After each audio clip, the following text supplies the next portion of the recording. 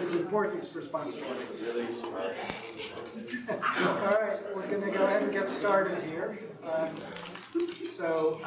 For the introduction, we've got a guest introducer, Bradford Briggs, taking the place of our own Richard Waddell, who's off gallivanting somewhere. Africa, probably? Tanzania, right. So Bradford's going to provide the necessary introduction, followed by Tim, who's going to provide the nursing CME introduction, and then if we have time left, we'll actually do the seminar. I'll try to be quick. Hi, everybody. So Richard just gave me some stuff I have to read verbatim, so apologies for staring at a piece of paper as I read it. There's an instruction sheet on the desk how to access your online transcripts, and it will be posted within a month. You must attend 80% of this program to receive credit. The planning committee member and faculty, Dr. Brian Marsh, is consultant for Gilead Biosciences. Paul Palumbo, Dr. Paul Palumbo, is a DSMB member of Gilead or for Gilead. The planning committee members and speakers' roles were validated by independent peer review by the appointed Geisel faculty, planning committee member, and determined to be free of any commercial bias. All potential conflicts were resolved. All other planning committee members and speakers have not identified a financial interest or relationship with a commercial entity or any conflict of interest regarding this activity, and no one refused to disclose. Wildly exciting. I'm done. Done my duty. Thank you very much. So Tim's going to do the nursing CME, and then I'll take a second, and then I'll do the Actually, that's taken care of, the nursing CME. Just remember that you need to sign in and make sure we have your information, the PEP forms filled out if you haven't already filled one out. They'll be on the desk there. All right, and so the sequence, four of us went to courses here. Tim's going to lead off, followed by Paul Palumbo, followed by Mary Margaret Andrews, followed by me. And so we'll try to keep it to 15 minutes or so per person. And depending on how things flow, I guess it would probably make sense to do some questions along the way. All right, so Dr. Lee, So I'm going to do some selected topics in the basic science of HIV, and I'm cherry picking. There was lots of stuff there. Huge lecture halls full of posters and lots of exciting plenaries and oral presentations. But I picked out the ones I thought were most interesting. So the first topic that I'll lump some data together in has to do with viral persistence. We've known for a long time that HIV is incurable with standard therapies, that if you stop therapy, viremia returns. And Fauci's group has done some nice mathematical modeling looking at how long would it take for the last infected cell to die in the body so that suppressive therapy could actually eradicate, and it's only 60 years, and so clearly we need more tools than that. And then in the last few years, we've had some exciting hints about not only viral persistence, but in a cure. And, some of it was good. Timothy Ray Brown, the Berlin patient, was cured of HIV by a bone marrow transplant. But then we have these informative but ultimately disappointing cases of return of the virus after some initial promise. So the Mississippi baby looked as if viral infection had not been established, but then more recently was rediscovered after being lost to follow-up with return of viremia. And so, we thought that the virus was eradicated, but here it was coming back. There were some other patients, most advertised were those at the Brigham who had standard bone marrow transplants on antiretroviral therapy and were not cured, just showing how hard it is to root out the virus. And that's given rise to some questions like these, like, if we know that HIV is hiding in some cell, is it sort of randomly hiding in cells, or are there particular cell types that we should be trying to search out and destroy to root out HIV? Is there just sort of like one or two remaining viruses and all the rest of the viruses in the body are dead? Or is it that all over the body there are lots and lots of different separate unique viruses that are still alive? And if you know which cells HIV was hiding in, what characteristics do they have? Are they just sitting there doing nothing, or are they proliferating, making mischief as they go? And this year we got some early answers to those questions. So one had to do with what sort of virus is hiding. The top phylogenetic tree is of lots of different viruses with the little unfilled in circles, is representing lots of different viruses identified in a patient who had chronic HIV infection and was not yet on fully suppressive therapy. And by the fact that each of these viruses is alone on a separate branch of the tree means that they're genetically different from each other. That's a diverse array of viruses. But then the same patient later on in the disease course, 10 or 11 years later, had on therapy assessment of the genetic makeup of those viruses that could be discovered through technical means in cells. And you can see that things changed.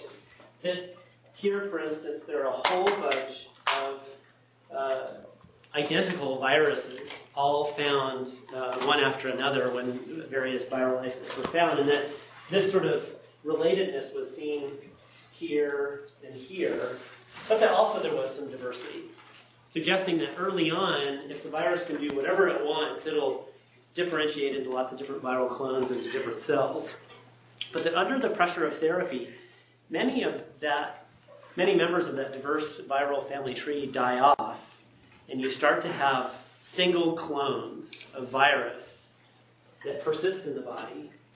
And the best hypothesis for how this would happen would be that you might have one single cell that's infected with one single virus, which isn't doing anything. It's not replicating, because if it replicates, it's going to mutate itself. But what is replicating is the cell.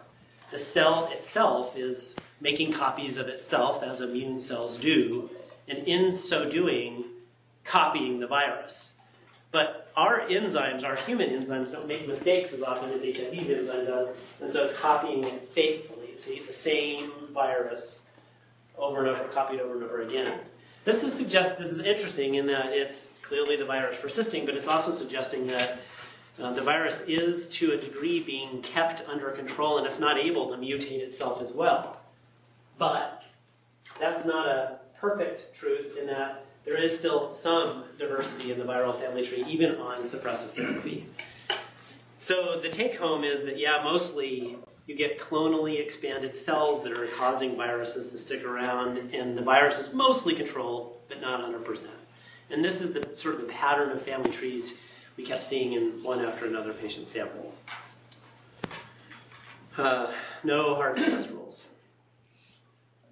And these clonally replicating cells that themselves house virus appear to be the source of blips that we see in clinical practice when the viral load goes up to 100 and then goes back down to undetectable. We've known for a while that that's not very clinically significant, that people don't have an adverse prognosis, for instance, if they have a blip. And that probably explains why. That most of the time that just represents that, yes, they have virus in their immune cells, and those immune cells replicate from time to time. And sometimes those immune cells just go and just spit a little virus out into the bloodstream, and then it's over. And it's not a meaningful event. It's just, yeah, we knew you weren't cured. Interestingly, when you look at, if you know that then that virus is hiding in some immune cell that's proliferating, it makes you wonder, is that just randomly proliferating, because that's what immune cells do? Or might that immune cell be specially capable of proliferating and harboring a virus? And the answer to that is not entirely clear, but what is interesting is that when they do genetic analyses of where in the genome of those cells the virus is integrated, and sort of what genes are expressed in those cells that are replicating, they appear to be, in some cases, genes that are associated with control of viral replication. And in some of those cases, those are even, as in this one case report by Simonetti, a gene associated with a tumor, such as this patient's squamous cell carcinoma. So we're still figuring out what makes those cells that HIV gets into special, but there's some hint, at least, that sometimes it's getting into tumor-related or replication-related genes. And maybe that gives rise to new targets. And I would guess that's probably the tip of the iceberg, and there's a lot more to learn. And one interesting line of inquiry that's not new, but is still being pursued, is the idea that if you know HIV could be in those cells hiding, and that's an obstacle to cure because they're not going away despite effective therapy, could you essentially wake up the virus in those quiescent cells or partially quiescent cells and let it show itself more to the immune system and to the effects of therapy, and thereby sort of shrink the reservoir of cells in which HIV is hiding, and then maybe make it so it's not 60 years to cure but 10 or something like that. And we know now, posters presented by these authors at the conference, that there are ways of awaking the virus. We had looked at valproic acid as one way of doing that before. That works, but not great. More potently, the parabinostat, which and the TLR7 agonist, and I don't think it had a chemical name yet, had showed that it could awake those cells. You could get return of viremia, mimics a blip, and then it would go back down once that stopped. What we haven't seen data on yet is whether that's a good thing or a bad thing. You can imagine maybe just getting more virus in your body just means more cells get infected and it's not good. But it might mean maybe you could treat more effectively. And that hasn't been explored fully yet. But it links to something else that I wanted to talk about, which is if you could wake up the virus, how could you hit it harder than our existing drugs do? And that gets to a really hot topic right now, which is antibodies. As you guys know, we've disregarded the role of antibodies in immune protection from HIV for a long time, knowing that it was outpaced by viral mutations. But with the RV144 trial and the success of that antibody-making vaccine and the finding that that protection was probably conferred by antibodies, people have rekindled their interest in antibodies. And there were some interesting results I thought I'd show you. And it kind of gets at the idea of, could you learn how to make good antibodies that might help smack that virus down when you look it up?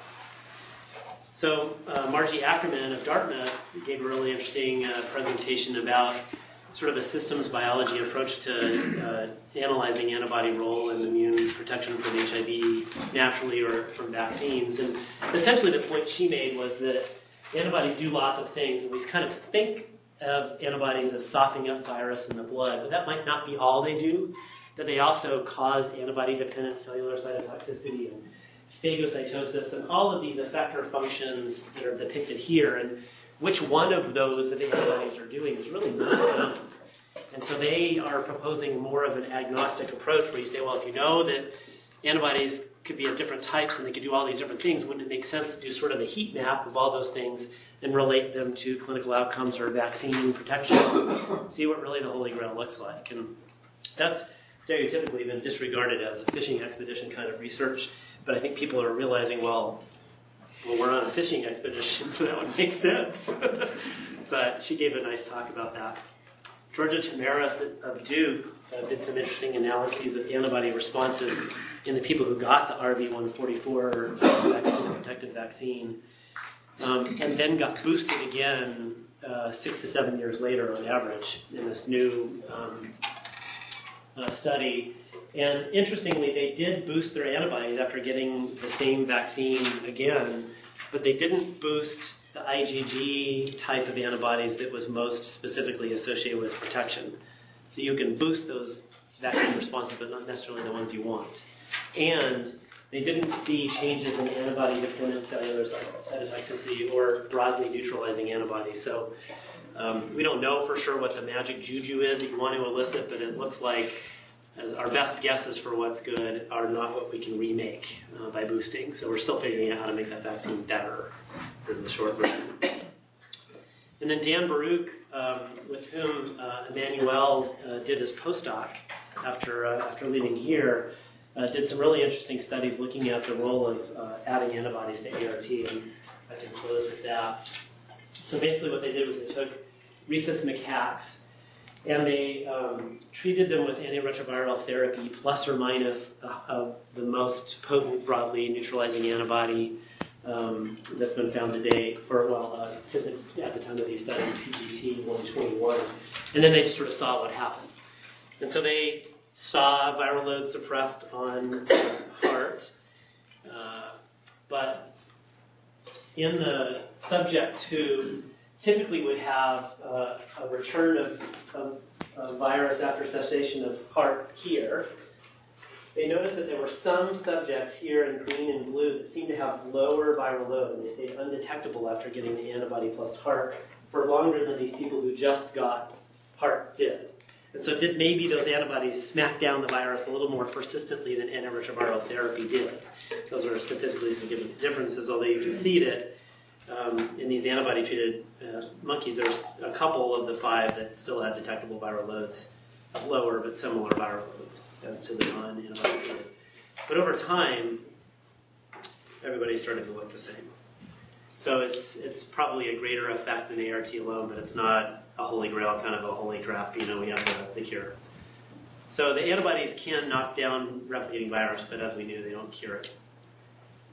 And I think what I'll do is I'll skip this because it's more of a recondite topic, and I want to give the others time to talk.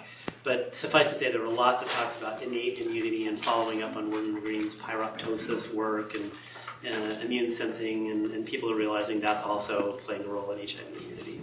Happy to talk about it after. All right, next victim. Any questions for Tim while we switch over? So, Tim, what was the sense, do you think, amongst the virologists, immunologists, as to sort of the mood at the meeting this time? Like frustration, we still don't really have a clue where that could go, versus we're really reaching progress with something exciting. I think, I think where we are is, like 2-3 years ago, we got a lot of interesting news. We had the RV144 success, we've had the Werner Green finding, and I think now we're in this sort of avid chasing of the leads that has opened up. So I didn't think that there was anything that was really paradigm shifting at this conference in the basic science arena, but lots of interesting leads that are not all the way full chased it down, and so I'm guessing next year and the year after is when the really exciting stuff happens. So I think people are more just hungry to track down that beast and kill it. All right, thanks. Okay. Okay. Right, I noticed they turned the clock back here instead of forward. We've got a couple of extra. We'll try and stay on time. I have two presentations that I'm going to review with you. At CROI this year, they spent a small amount, but a remarkable amount of time on Ebola. You've heard a bit about Ebola through some of our colleagues here, and I'm going to just spend a minute. I have renewed respect for this MSF group. They have dealt with Ebola epidemics in the past, which have been very small. They were the first out in the field this time. They made remarkable progress, but were clearly overwhelmed as far as resources and personnel very early in 2014. Put out pleas to WHO, CDC, everybody else. Unsuccessfully, it really wasn't until the fall that other people joined this effort, including organizations that Elizabeth and others have worked with. But MSF seems to be on the front lines generally. This is a report from them by this gentleman here. A very remarkable report, but these are cities or towns that MSF was involved with and it continues to be involved with. You see the number of cases that we reported through February of this year that just MSF has dealt with, the case fatality rates being similar to what's being reported by WHO and CDC, of about 50%. The only standing ovation at CROI was for this guy. Yeah. Interestingly, at all these treatment centers, at most of these treatment centers, they have PCR-based viral load detection assays. Very remarkable. And MSF reported some of their results. So these are case fatality rates. These reflect the amount of virus in the specimen. So at low PCR cycles, there's very high levels of virus in the order of 10 to the 8th virions per ml. At high numbers of cycles of PCR, if high numbers of cycles are required to detect the virus, it means there's fairly low amount of virus present in the clinical sample. And the amount of virus, as with HIV, for instance, correlates very well with the case fatality rate. So this is a very important diagnostic test, which is generally available now in West Africa at these treatment centers, which can help triage and which are going to be very important as clinical trials are rolled out. In fact, I'll share with you one clinical trial that was reported. There's a lot of activity in therapeutics and vaccines. This slide, taken from Science, just deals with some of the therapeutics out there, from very simple approaches like using convalescent serum for people who've recovered from Ebola, to some drugs and monoclonal antibodies that have been developed. There was a trial that was reported at CROI of this particular antiviral. You've heard of ZMapp, which is out in the field. This brincidofovir is a very promising drug, but Chimerix pulled the planned trial from West Africa for a variety of reasons. Trials are going to be very difficult to do. There's been a lot of debate about whether one can do a placebo-controlled trial in a disease where there's 50% mortality. This particular drug has good activity in Ebola-infected mice models with essentially 100% survival tolerance, and it's currently an approved drug for influenza. So it went out in the field in a clinical trial in the MSF sites, or a couple of sites. This is the JICI trial. This, in the local dialect, stands for HOPE. And it's not a placebo-controlled trial. They compared trial data with what was going on at their sites 3 months pre-trial. And it kind of shows you some of the challenges we have with doing such a trial. So these are the first 69 participants. This is an ongoing trial, but they reported the data from the first 69. These were individuals who were 14 years of age into adulthood. They also had 11 children under 6 years of age, data for which they did not report. And you can see the mortality rates here in the different viral load categories here. So this is very high viral load, and it's high mortality whether they're treated or not. In the lower viral load categories, we start to get a tickle of possible efficacy. But again, this is going to be very hard to tease out without a fully controlled trial. So that's where they had come to this drug. This drug is this is data that was reported from the trial through January 20th. As I said, it's still ongoing. And they mentioned this trial is exploratory and will help pave the way to designing more rigorous trials in the future.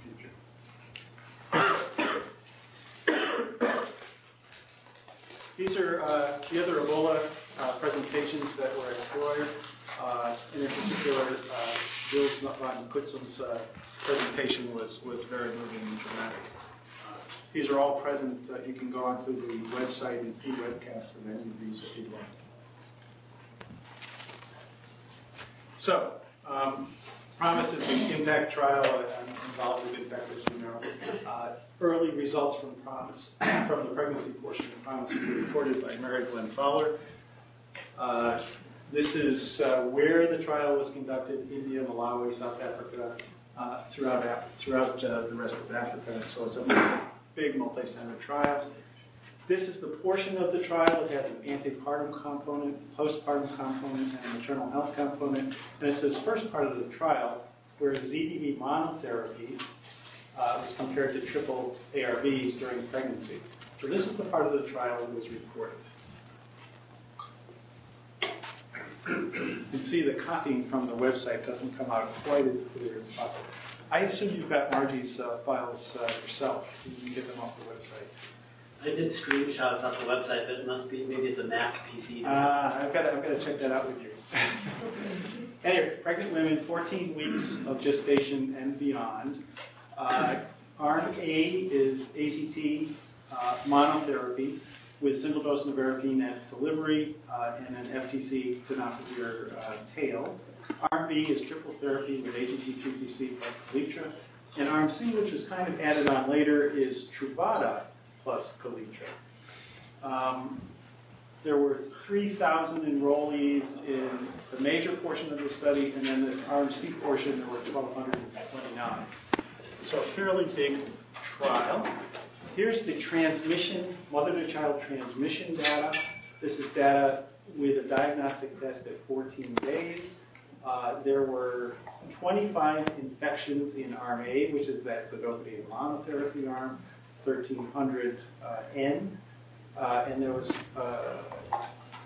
9 infections in the triple therapy arm. So this was statistically significant. This is one of the reasons that drove the DSMB to recommend stop enrollment of pregnant women into this trial, because it made a transition point. But equally interesting, mothers who had grade 2 to 4 AEs were more prevalent in the triple therapy arm, as you might imagine. And comparing A versus C and B versus C, again, fairly similar. So adverse events more common in triple therapy, but not super severe. Now these are outcomes of the pregnancy itself. Any adverse outcome of the pregnancy. This is low birth weight, under 2,500 grams. This is premature, under 36 weeks or 37 weeks, I believe. And in this side, these are the more severe outcomes. Instead of 2,500 grams, the cutoff was 1,500 grams, so very low birth weight. And instead of 37 weeks gestation, 34 weeks, so this is more premature. And what they're seeing here is significant differences when one compares arm A with B, with ZDB monotherapy being less problematic. So we're having more problems, but the problems are in the moderate category. When one looks at the severe outcomes, one sees a pretty clean slate.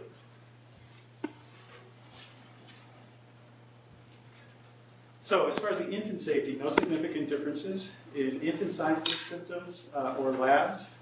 There were 60 early deaths by 14 days, so early deaths, 60 deaths. Significantly lower risk of death for the AZT3TC triple arm therapy versus the Truvada triple arm therapy. So something may be going on here with the Truvada over and above this particular triple therapy. There was 0.6% death in the AZT3TC arm versus 4.4% in the Truvada arm. And the deaths were primarily seen in the more immature infants. So we don't know what's going on here, but it certainly raises a yellow flag at least. So in conclusion, they said these results support the current in the field WHO recommendations to use triple therapy during pregnancy, and that's great. The triple ARBs were associated with higher risk of moderate but not severe outcomes, including preterm birth and low birth weight. This does require follow-up, and this is consistent with what's been reported with triple therapy in pregnancy prior. And then this issue of early infant death in the Truvada arm is a curious one, and Truvada is recommended in pregnancy now by the WHO. So clearly we're going to have to pay a lot of attention to this moving forward to see if it's a real phenomenon and to see if we need to consider changes in recommendation. I think that's it for me. So, should we incorporate that into practice today? Well, we've kind of been dancing around this. Tim, I know we were talking about the premature birth and low birth weight issue prior, which has been described with protease inhibitor use in pregnancy. Now we're seeing possibly an increased risk of death in the Truvada piece. Should this drive changes in recommendations? It's going to be actively debated. There's more data that's going to come out of PROMISE in the next month. So I'm not sure what to tell you. I think it's going to have to be debated. Right now, there's a lot of momentum with using efavirenz and Truvada in pregnancy, worldwide. Is this enough to change that? I'm not sure. One of the pushbacks I get from the PROMISE team is this is with the lopinavir-ritonavir base, as opposed to what's being used out in the field, which is primarily an efavirenz-based regimen. But I think it does create some consternation. I don't know what you folks think. I'm not sure we're ready to, across the board, change guidelines. What you're going to do in your clinic with individual patients is something each of us will struggle with. I think I would be a little concerned about using Truvada for two reasons. One is the mortality. The second is the significant reports of altered bone metabolism in newborns. We see about a 10% decrease in bone density in newborns who are born to mothers who receive Truvada. Now there's a 1084 sub-study of PROMISE that is looking at just that, bone density in babies at birth through the first year of life. That data has been collected. It cannot be released or analyzed until PROMISE is a little further along, because it's going to break the code, the blinding code. So we're very anxious to see that. But there's another NICHD study, FACS, which has been done just in the United States, which has been reported and has shown a bone density issue with newborns in Truvada. Are they your meaningful difference In the mortality? Yeah. Hard to ignore that. No, I can't disagree. It was totally unexpected and unexplained.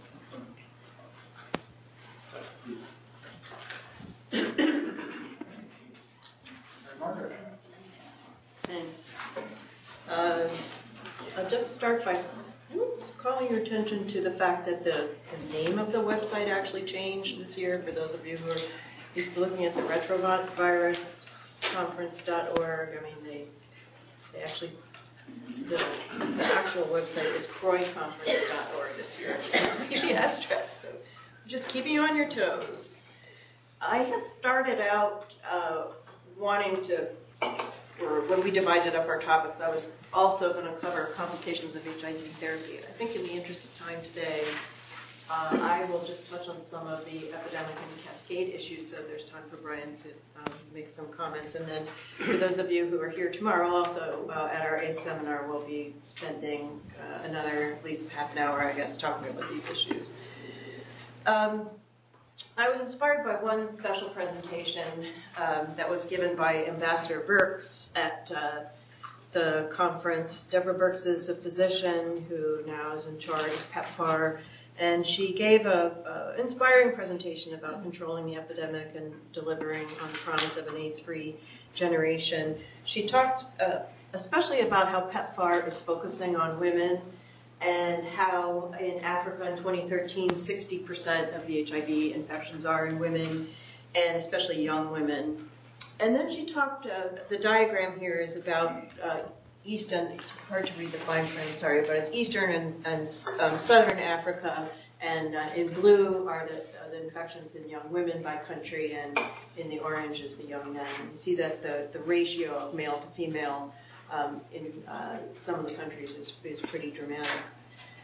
She talked about how PEPFAR is moving towards really working at the site, looking at site-level programmatic data to better focus their resources. They obviously have limited amount of resources, and they're trying to drill down within each country. And she talked specifically about their roadmap in Kenya that they're using, and about maternal-child transmission in Kenya, and how they were able to geo-map, if you will, the locations of the sites overlaid with where the deliveries were happening, and really recognize that even though each of the counties or districts had maternal-child facilities, that it was really only in 28% of those sites that the vast majority of the deliveries were happening, where the transmissions were happening.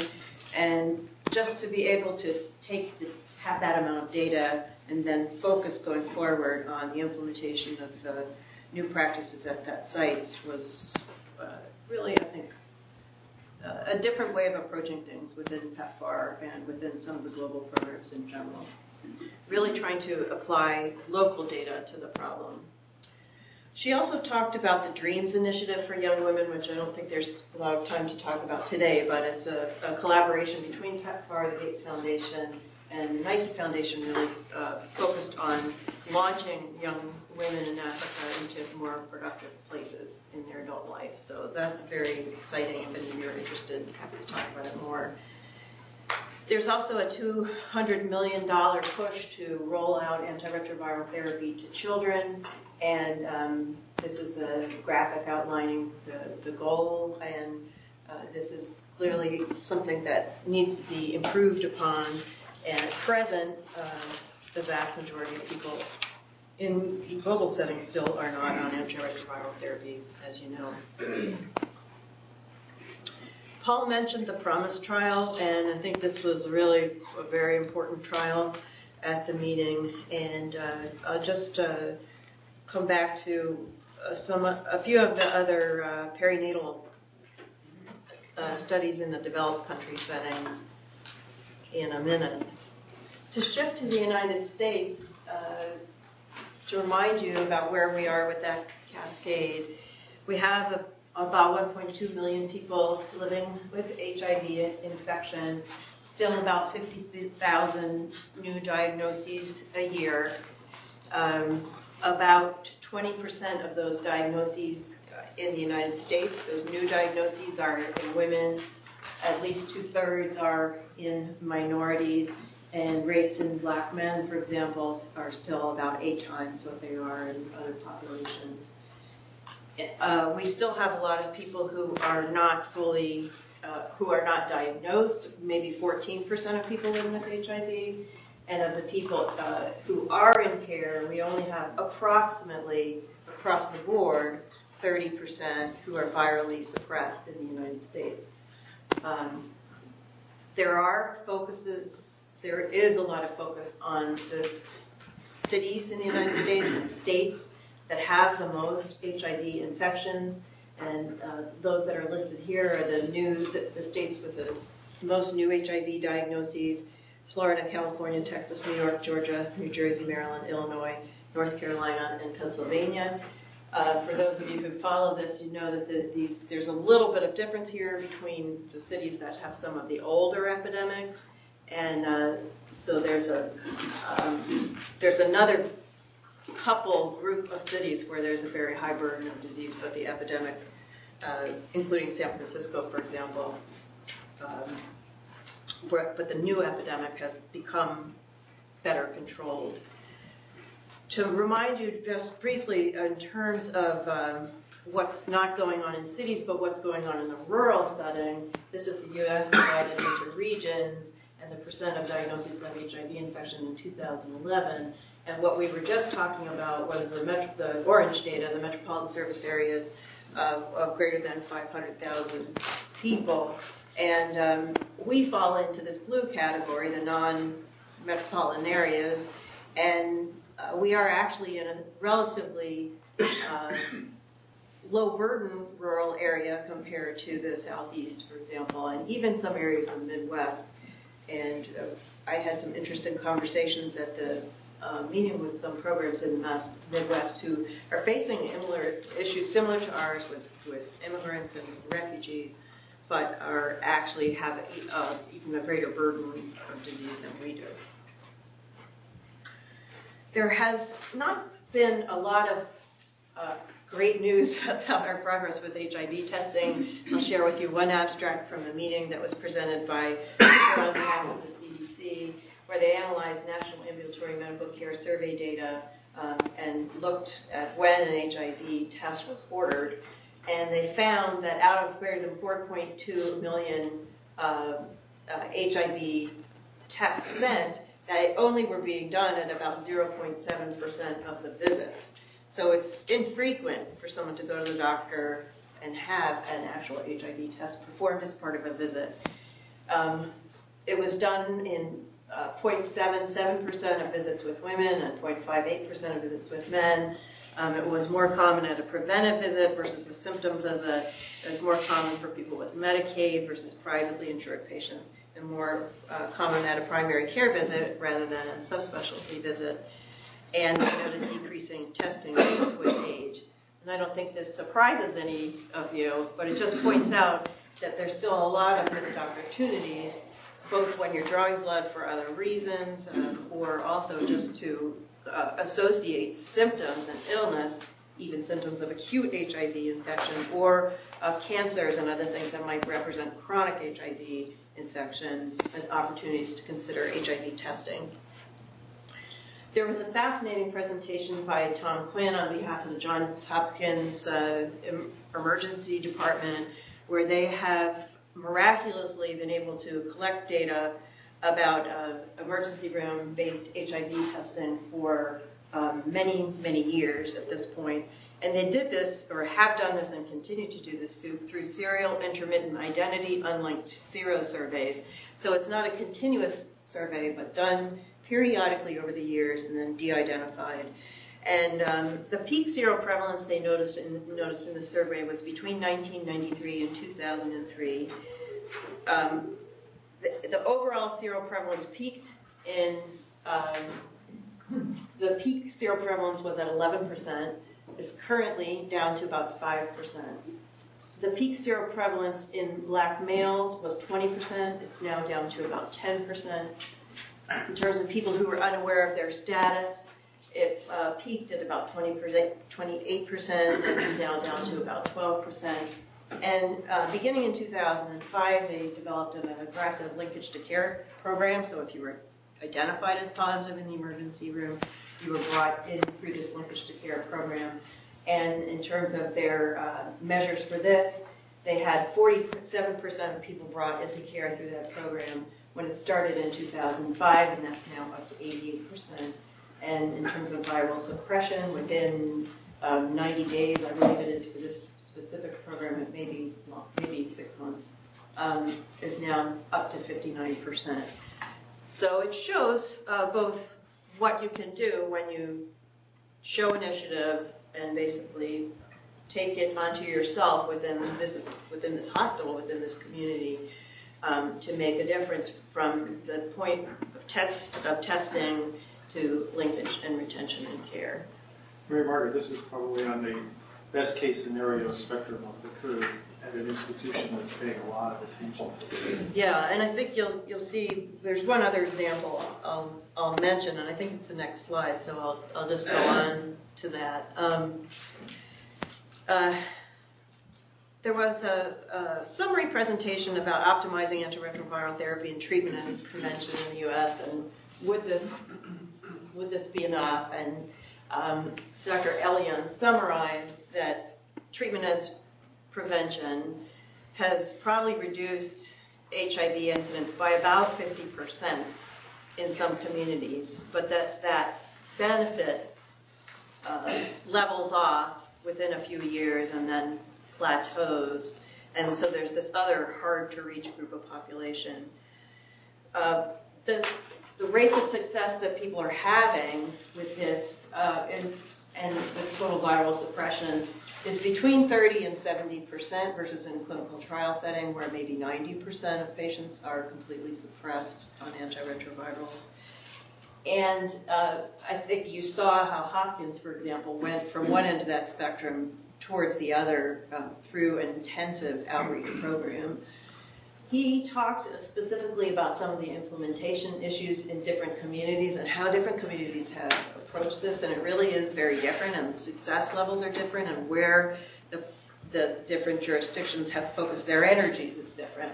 I'm going to skip over Vancouver and just mention that in Washington, for example, they really spent most of their first initial efforts on the testing and reduction in new infections, and really made an impact there, but their total viral suppression rate isn't what it needs to be at. It's still like 46%.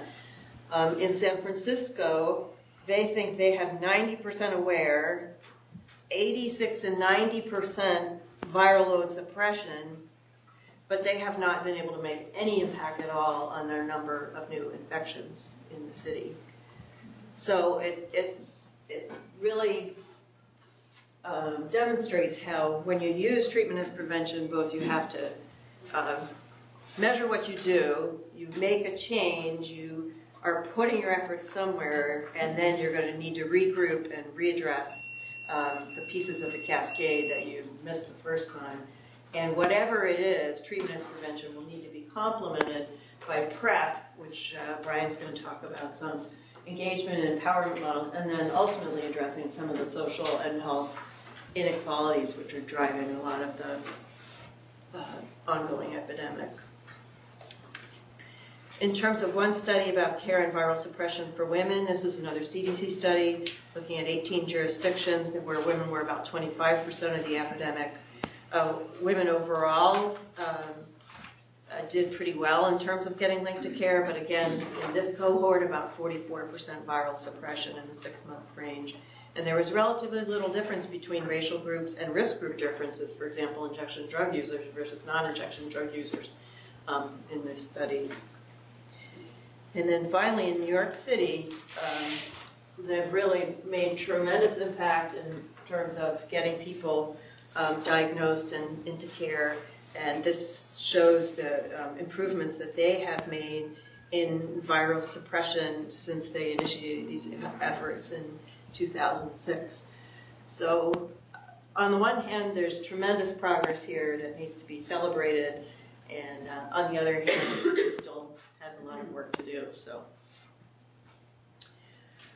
to follow up on two things that Paul said, there were two perinatal posters I want to present briefly, and then I'll end. The ANRS French perinatal cohort presented presented a poster demonstrating the fact that they have now had no perinatal transmissions in over 2,600 women effectively treated with antiretroviral therapy since conception, getting to the point that maybe we really ought to be focusing globally, not just in developing countries, on having all women on antiretrovirals all the time. And this study shows both the ANRS MTCT implementation of combination ART in 1997 and 2012. But over on the graph on the right, you also see that for women who were on suppressive antiretrovirals throughout their pregnancy, their transmission rate was essentially zero, and that for people who did not have complete suppression, there was more evidence of transmission in those quartiles, which makes sense. So I think it begs the question, is this, where, now that the data's there, isn't this where we need to be going? We don't just need option B+, we need all antiretrovirals all the time. So, and it's important actually in US women also, because we still have pregnant women who come in and out of care and are not on sustained antiretroviral therapy. So, and to speak to that point in particular, I'll share an abstract that was presented by Joelle Adams on behalf of the Philadelphia Health Department. She works with Dr. Kathleen Brady and Dr. Florence Montplaisir, who are two physicians very involved in HIV perinatal work in Philadelphia. And they basically used EPS, enhanced perinatal surveillance data, and EHARS data, the other CDC surveillance data, to look at linkages of postpartum women to care. And you see that of more than 700 deliveries here, that about 82% got care during pregnancy, 61% had viral suppression at delivery, but then in the postpartum setting, you see that less than 40% were in care 3 months after delivery, and less than 40% were retained 1 year postpartum, and even a smaller percent had viral suppression in those settings. And then they were able to go on and correlate and compare the use of those who had HIV care and engaged versus those who did not remain in care, and look at these other retention viral suppression outcomes over 1 and 2 years, and demonstrate that there's a real opportunity to engage women in care in the immediate peripartum period, and that if you don't engage them then, you're even less likely to engage them over the next several years. So this is a justification for what we're calling perinatal services coordination, and it's the focus of our upcoming webinar, which is happening later this month for any of you who are interested in hearing more about it. So I think I'll stop there, and we'll talk about comorbidities maybe tomorrow. So do you want to use my computer, Brian? No, I'll use see up here things. All right, very well. So for tomorrow, this is the Tuesday. It's the Tuesday ID conference, which is 8:30 to 10. There we go. 8:30 to 10. So for those who are around who don't usually come to that, you're welcome to attend that as well. Thanks. And does anyone know where it is tomorrow? Auditorium. It's odd A. Auditorium A, yeah. And so topics we'll be touching on, Tim told me he's going to be talking a little bit about innate immunity. I'm going to try to just do Hep C today, so I'll talk tomorrow about PrEP, serosorting. Mary Margaret's going to talk about metabolic, cardiovascular, and bone. Anything else, Mary Margaret? Okay. So anyone who wouldn't normally be coming to that, you're welcome to attend. Well, neuro aids. What's that? Neuro aids. And neuro aids as well. As ever, there's a big section on that. You haven't heard any of us say we were going to talk about is antivirals. Really, just every year it's less. There was only one session, I think, on developing antivirals. Mary Margaret might be talking about TAF tomorrow. So the next drug to hit, the new formulation of tenofovir. All right, so as I say, I'm just going to touch on some aspects. PrEP. Oh, that's not right.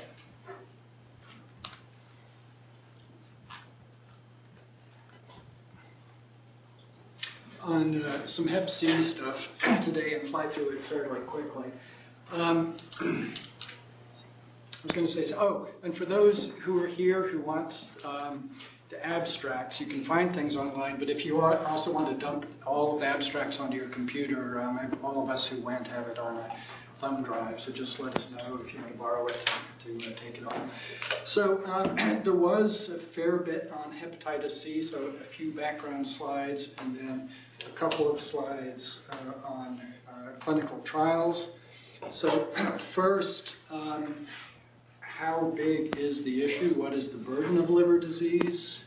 This is in people with Hep C, generically non-Hep C, HIV co-infection. But just to make the point that the burden of disease really is huge. So this was a CDC study where they partnered with Quest Diagnostics and got a bunch of data from Quest, allowing them to calculate this thing called the FIB-4 score, which is a score that is used to determine stage of liver disease, and is, I'm told, fairly well correlated with disease. I can't tell you any more about that. They had a large number, were able to get data on a large number of people. So there were 270-odd thousand in this time period, or 2000 to 2013, who had a first positive Hep C PCR.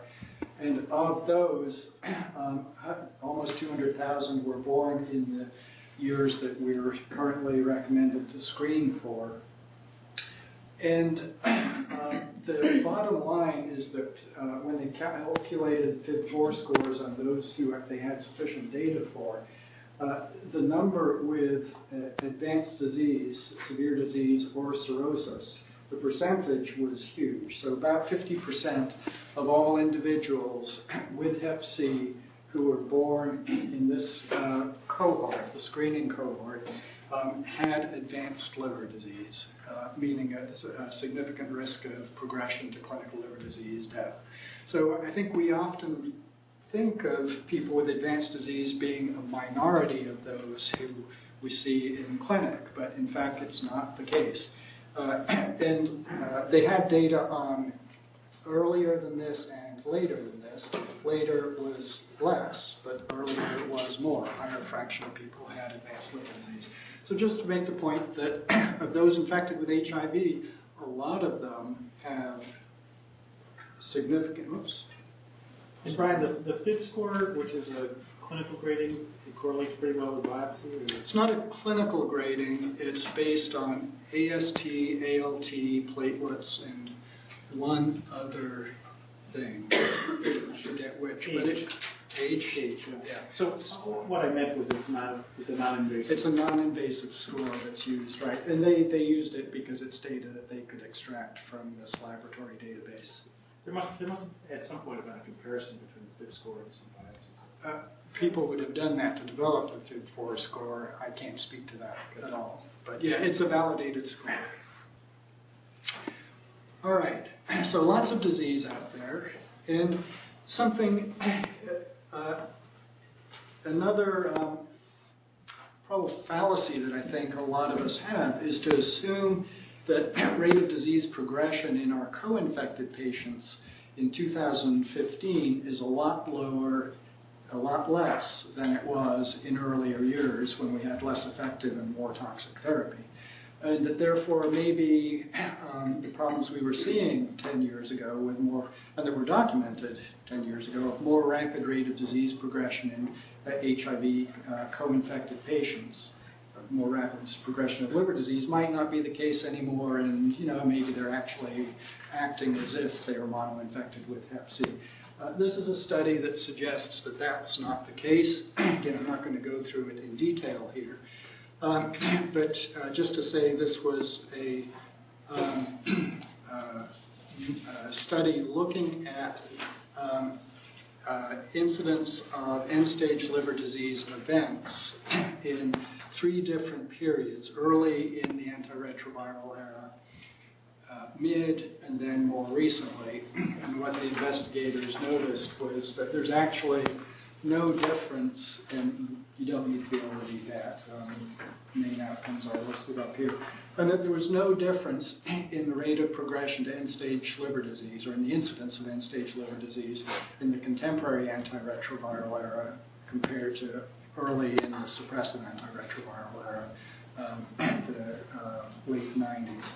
So suggesting that rate of disease progression, risk of progression to end-stage liver disease is as high today as it was then, i.e. is probably very much significantly higher than the non-co-infected population. So there's a lot of it out there. It probably progresses more rapidly, more frequently in our patients. And then this is a modeling study from Switzerland that suggests or that concludes that risk of disease progression, if we delay treatment of liver disease progression, if we delay treatment of the Hep C, results in very significant, the longer you delay, increased risk of disease progression. So, again, not going through this because we don't really have time, but delaying treatment for 1 year or till the patient gets F2, F3, or F4 disease led to 14, 43, 142, and 148 additional cases of liver-related deaths per 1,000, so a large number. So again, delaying from very early to F3 or F4, you end up getting a really dramatically increased risk of progression to end-stage liver disease and death. So again, it's a modeling study, but I think makes the point again that delaying therapy is actually might not be such a good idea, even in relatively early stage disease. So Brian, what are the recommendations called for right now? What recommendations? So the guidelines for treating Hep C from the AASLD and IDSA, which everyone knows are available online. People are still struggling with guidelines for who to prioritize to treat. The AASLD-IDSA guidelines suggest that HIV co-infection should be a priority condition for treatment, along with advanced disease. Every insurance company is scrambling to figure out what they feel are the guidelines for treatment and what their priority conditions are and who they will approve drugs for. Cost is definitely an issue. Cost is a huge issue, yeah. There was a presentation I'm not showing, but it was a presentation on the cost of getting one person cured with contemporary therapy, and the estimated total cost for cure was about, say, $150,000 per person, something like that. On the other hand, they're cured. All right, so 2 clinical trials, just very quickly to mention. This is one that we were waiting for, ION-4 study. So this is Harvoni, a co-formulation of ledipasvir and sofosbuvir, 12 weeks. So this is the same study that's been done in non-co-infected patients, for which we've had just a small data set, and so this now gives us a large data set looking at efficacy and safety of this co-formulation. And the bottom line, looking at SVR rates, and I'll talk about drugs in a second, looking at SVR rates, they're the same as we see in non-co-infected individuals. So very high efficacy. We're not surprised by that. You know, the take is that contemporary therapies, unlike older interferon-based therapies, are as effective in co-infected as in mono-infected.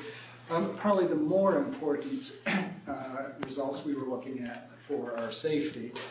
There has been concern around an interaction between tenofovir and the Harvoni that increases tenofovir levels, serum levels, and therefore potentially increases risk of toxicity from tenofovir, primarily renal.